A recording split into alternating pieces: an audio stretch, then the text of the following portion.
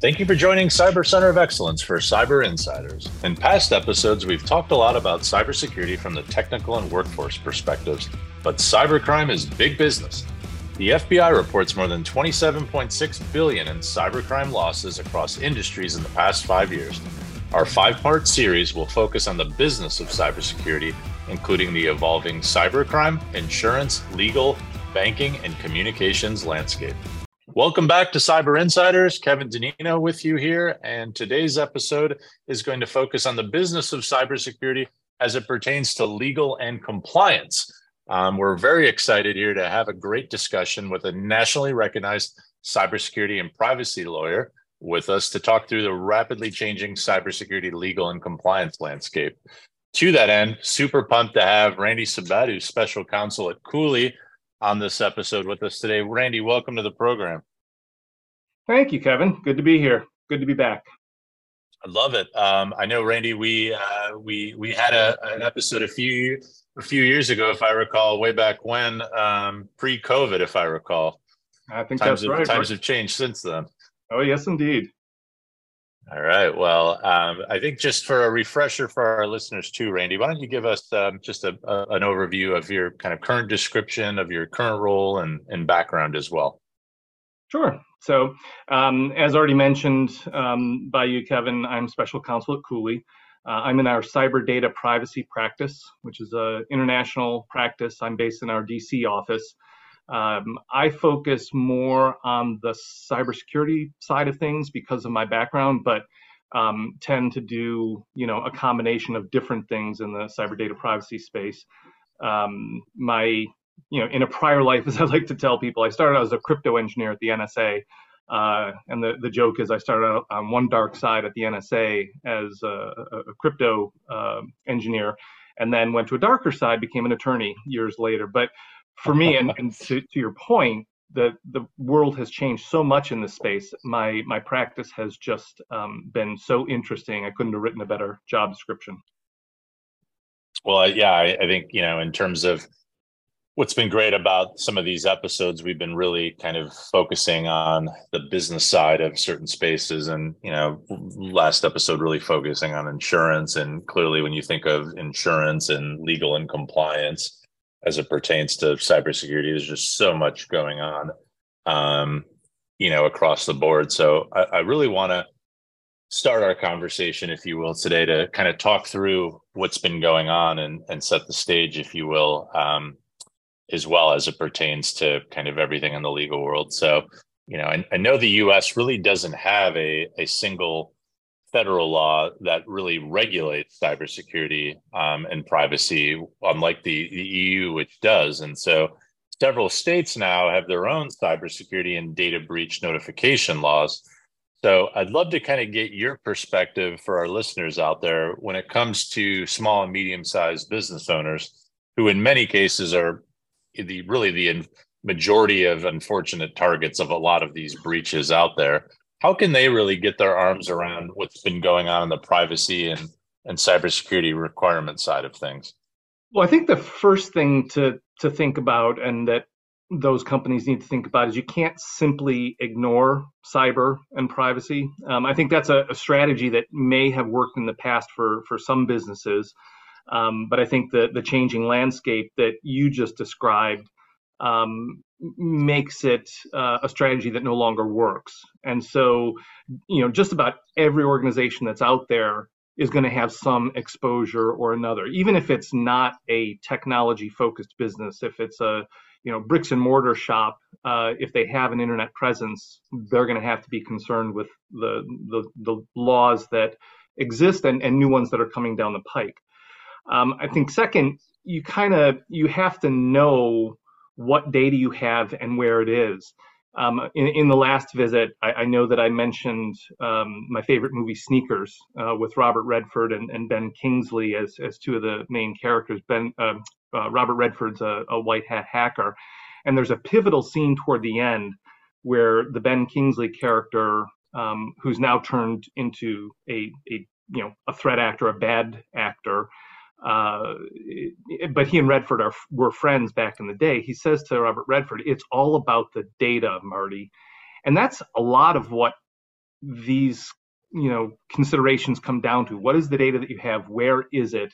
And why would it be a target? And then based on that, you need to look at what do we do. So take an inventory of your data. And then I would say the third thing is know your system. So you've got your data identified as to what's important, what's not.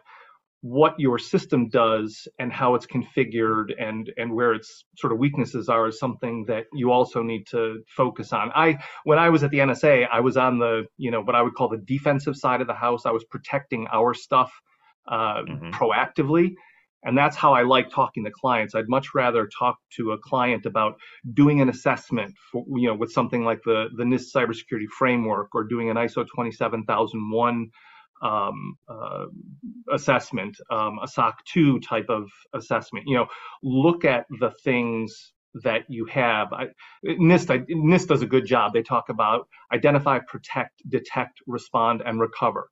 5 very straightforward, and I don't want to oversimplify, but basically easily understood verbs that the C-suite all the way down to the IT security professionals can talk the same language. And knowing your system, and again, knowing what the problems are up front and how to fix them, is much better than waiting or having a threat actor get in, and then you realize, oh, we've got all these problems. So those are my thoughts on, how do you deal with these new laws? It's by knowing your system and reacting accordingly. So you've got these new laws, and appreciate that perspective. And in today's world, and even kind of what we're seeing right now on the Hill relative to kind of potential legislation around topics like generative AI, for example, there's all of this new tech, whether it's AI, IoT, cryptocurrency, and various sort of cryptocurrency and blockchain, technology networks, et cetera. There's just a lot going on for compliance and regulatory markets to keep up with. Knowing our listeners skew to the California side, I'm curious for your perspective too on any new legislation that's really going to be out there impacting California-based organizations and businesses as well, as it relates to a lot of these new risks and threats out there. I think it's a bit ironic to ask the question that way because California tends to be, at least on the privacy side, and I think you've done a great job of distinguishing, there's privacy and there's security, and they do overlap, but there are differences. And I think, California has been on the cutting edge from a privacy perspective. We're actually at 20 years. So 2003 was when the California law SB 1386 passed that became the California privacy law, and then all of the states eventually followed. It's also ironic 2003 was the first data breach that I handled, but that's, again, that's on the reactive side.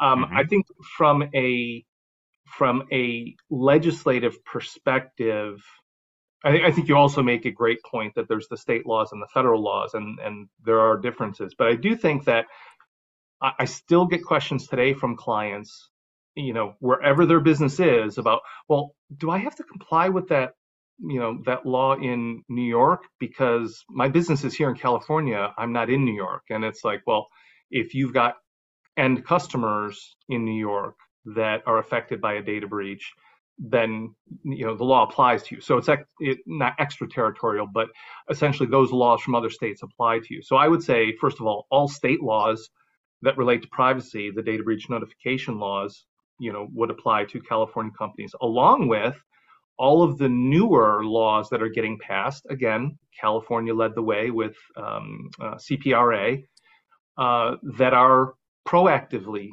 focused, not just data breach notification. They give a lot of rights to data subjects and what data subjects can do and not do with respect to their information. So I think that's the first one. Next one that I would toss out there, and you mentioned sort of specific technologies and laws related to those, and I fully agree. If the companies we're talking about are in those spaces, so those laws are not necessarily going to apply to everyone. But if you're if you're involved in cryptocurrency or whatever, generative AI, there may be laws on the way that would apply to you. There's a federal law out there that has passed. It's called CERCIA. It's the Cyber Incident Reporting for Critical Infrastructure, and I'm forgetting the A, but the basic idea is if you're a company that is directly or in some cases indirectly, say by contract or by some other mechanism involved in critical infrastructure, there's a new law, and similar to GDPR, it was influenced by laws that already exist internationally. And when we're talking about cyber incident reporting, it is not data breach notification of personal information. It's the fact that an entity has suffered a cyber incident, and the whole goal, I shouldn't say obviously, the whole goal is to help protect the critical infrastructure. We are so interconnected. We've heard that over and over again. So if a particular a particular entity went down, whether it's a utility, a hospital, a government agency, a commercial business that services millions of people, there is a goal to sort of force information sharing. Tell us when something happened. I'm going to talk in a second about the SEC law, where there's a new 4-day rule for public companies. With CERCIA, it's 3 days. You have 72 hours to report if you've had a cyber incident. So that's another one. I'll jump to SEC. So the SEC, it's again, timing wise, just yesterday, the final SEC rules passed, which require, there's a bunch of requirements. I don't want to go through all of them, but it's all focused on cybersecurity for public companies.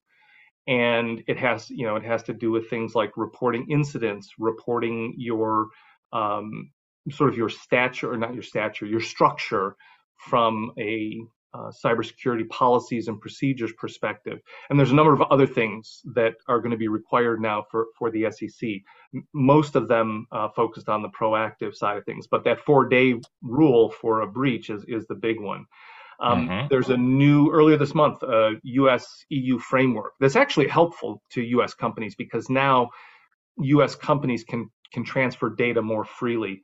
And then there's a number of AI laws, and a lot of those are more focused on privacy than they are security. But those, I think, are the main ones. There's probably others I'm missing, but in my view, I think those are the ones that are going to affect the companies that we're talking about. Got it, and appreciate that. And yeah, I mean, I think knowing that the SEC framework, and just the fact that over time breaches now in many cases are material events impacting the markets and public companies. So it's nice to see a little bit more framework, just in terms of reporting on that front. Kind of related to that topic too, I know, particularly the last couple of years, there's been a kind of a spike, if you will, on supply chain attacks on a lot of key critical infrastructure. We've had various episodes in the past, even getting into kind of how farm equipment and agriculture is, in many cases, can be a target and considered critical infrastructure. So that third-party risk, though, seems to always have been or becoming more of a major concern. So, are there any recommendations as it pertains to how to really mitigate these risks when you think about technology transactions and third parties involved, et cetera? The short answer is yes. A slightly longer answer. What would some of those be?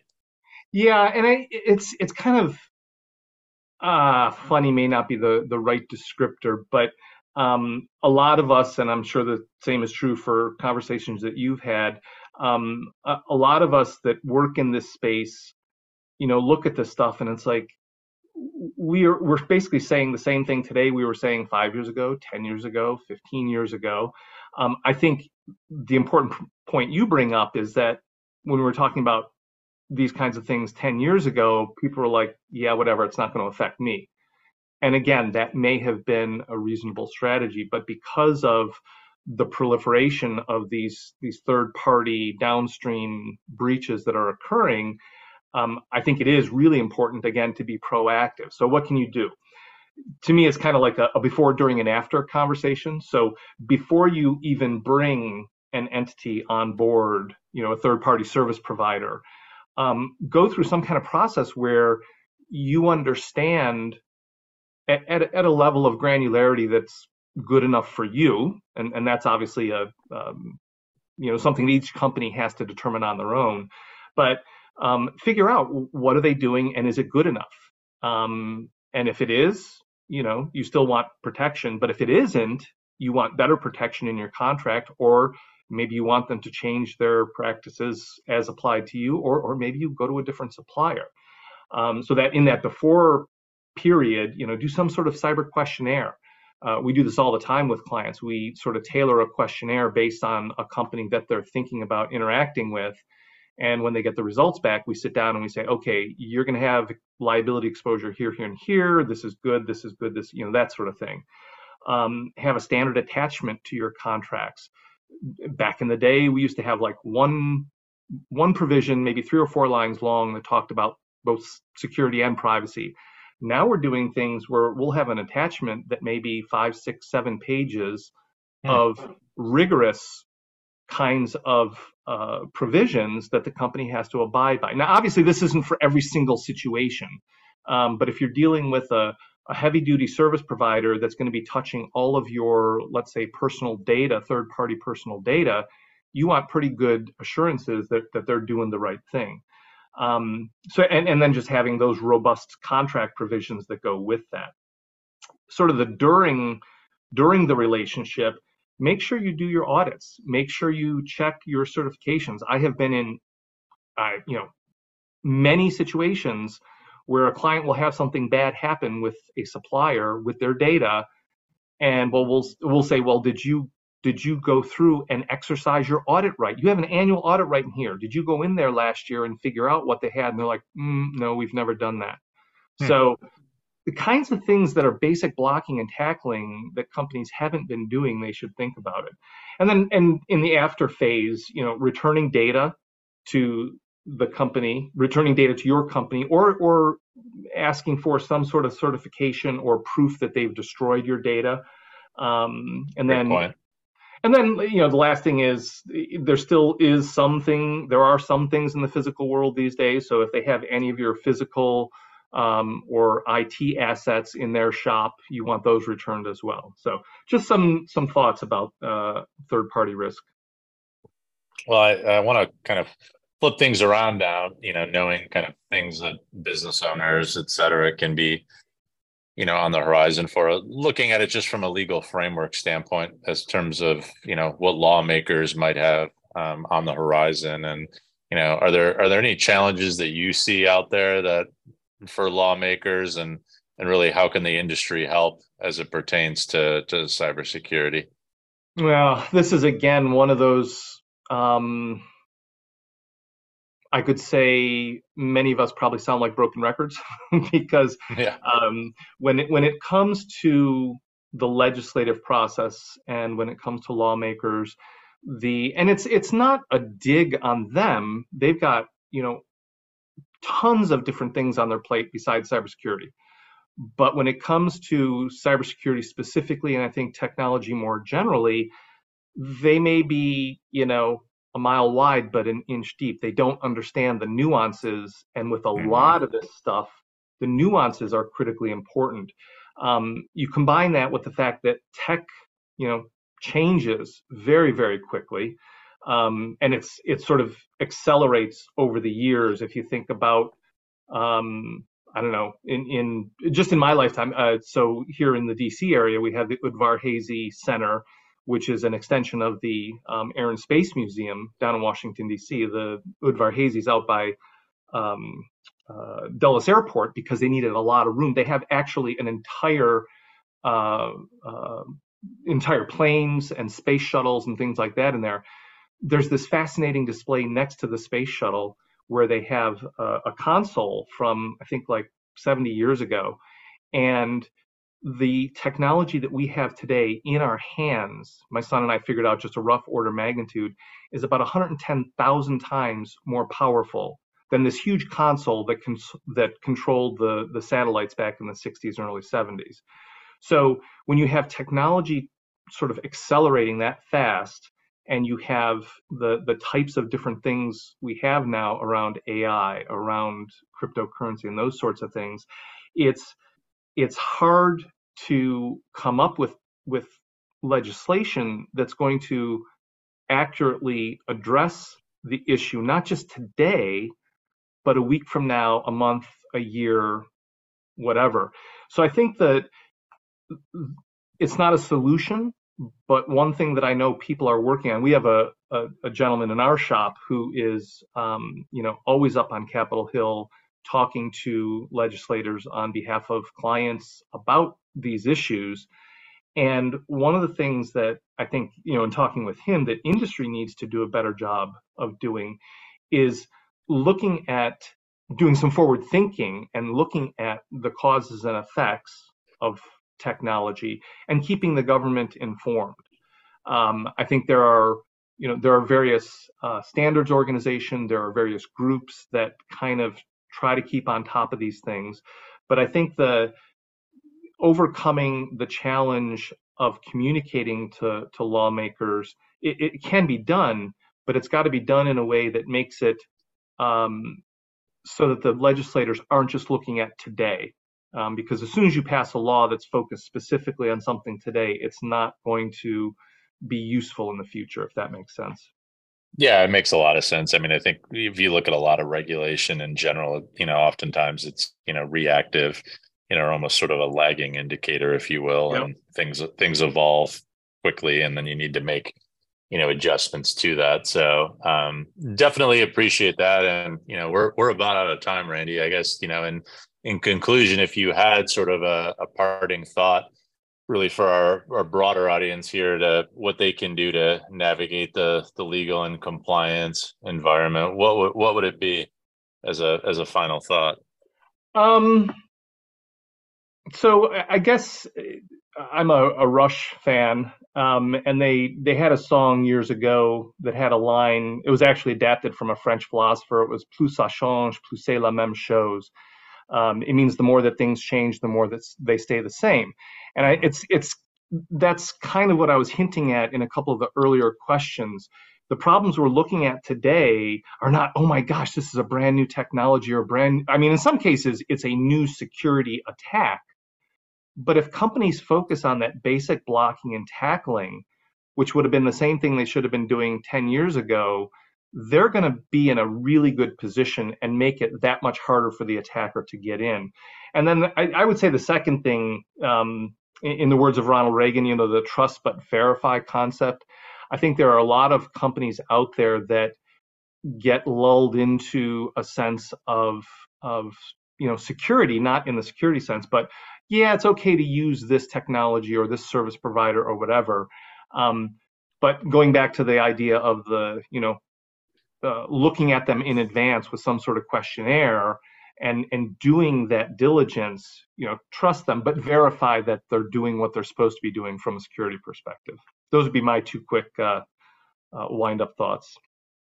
I love it. And, any episode that we can end with a Reagan and a Rush kind of tie-in, I'm a big fan of. So, but all kidding aside, I think this is definitely an evolving landscape, and clearly sort of compliance and lawmaking and kind of what's been going on in the legal space plays a huge role in terms of how to mitigate cyber going forward. But you're right. I mean, a lot of the kind of way to navigate this space existed, to your point, 10, 15 years ago. So to that end, and that's why it's now everyone's business. And I think that's been kind of the nexus of this whole series for our listeners out there is, this is now a big enough deal from a global standpoint to kind of move forward on that front. So really appreciate the time though, Randy, and sharing your insights and experience. And thanks again for coming back on Cyber Insiders.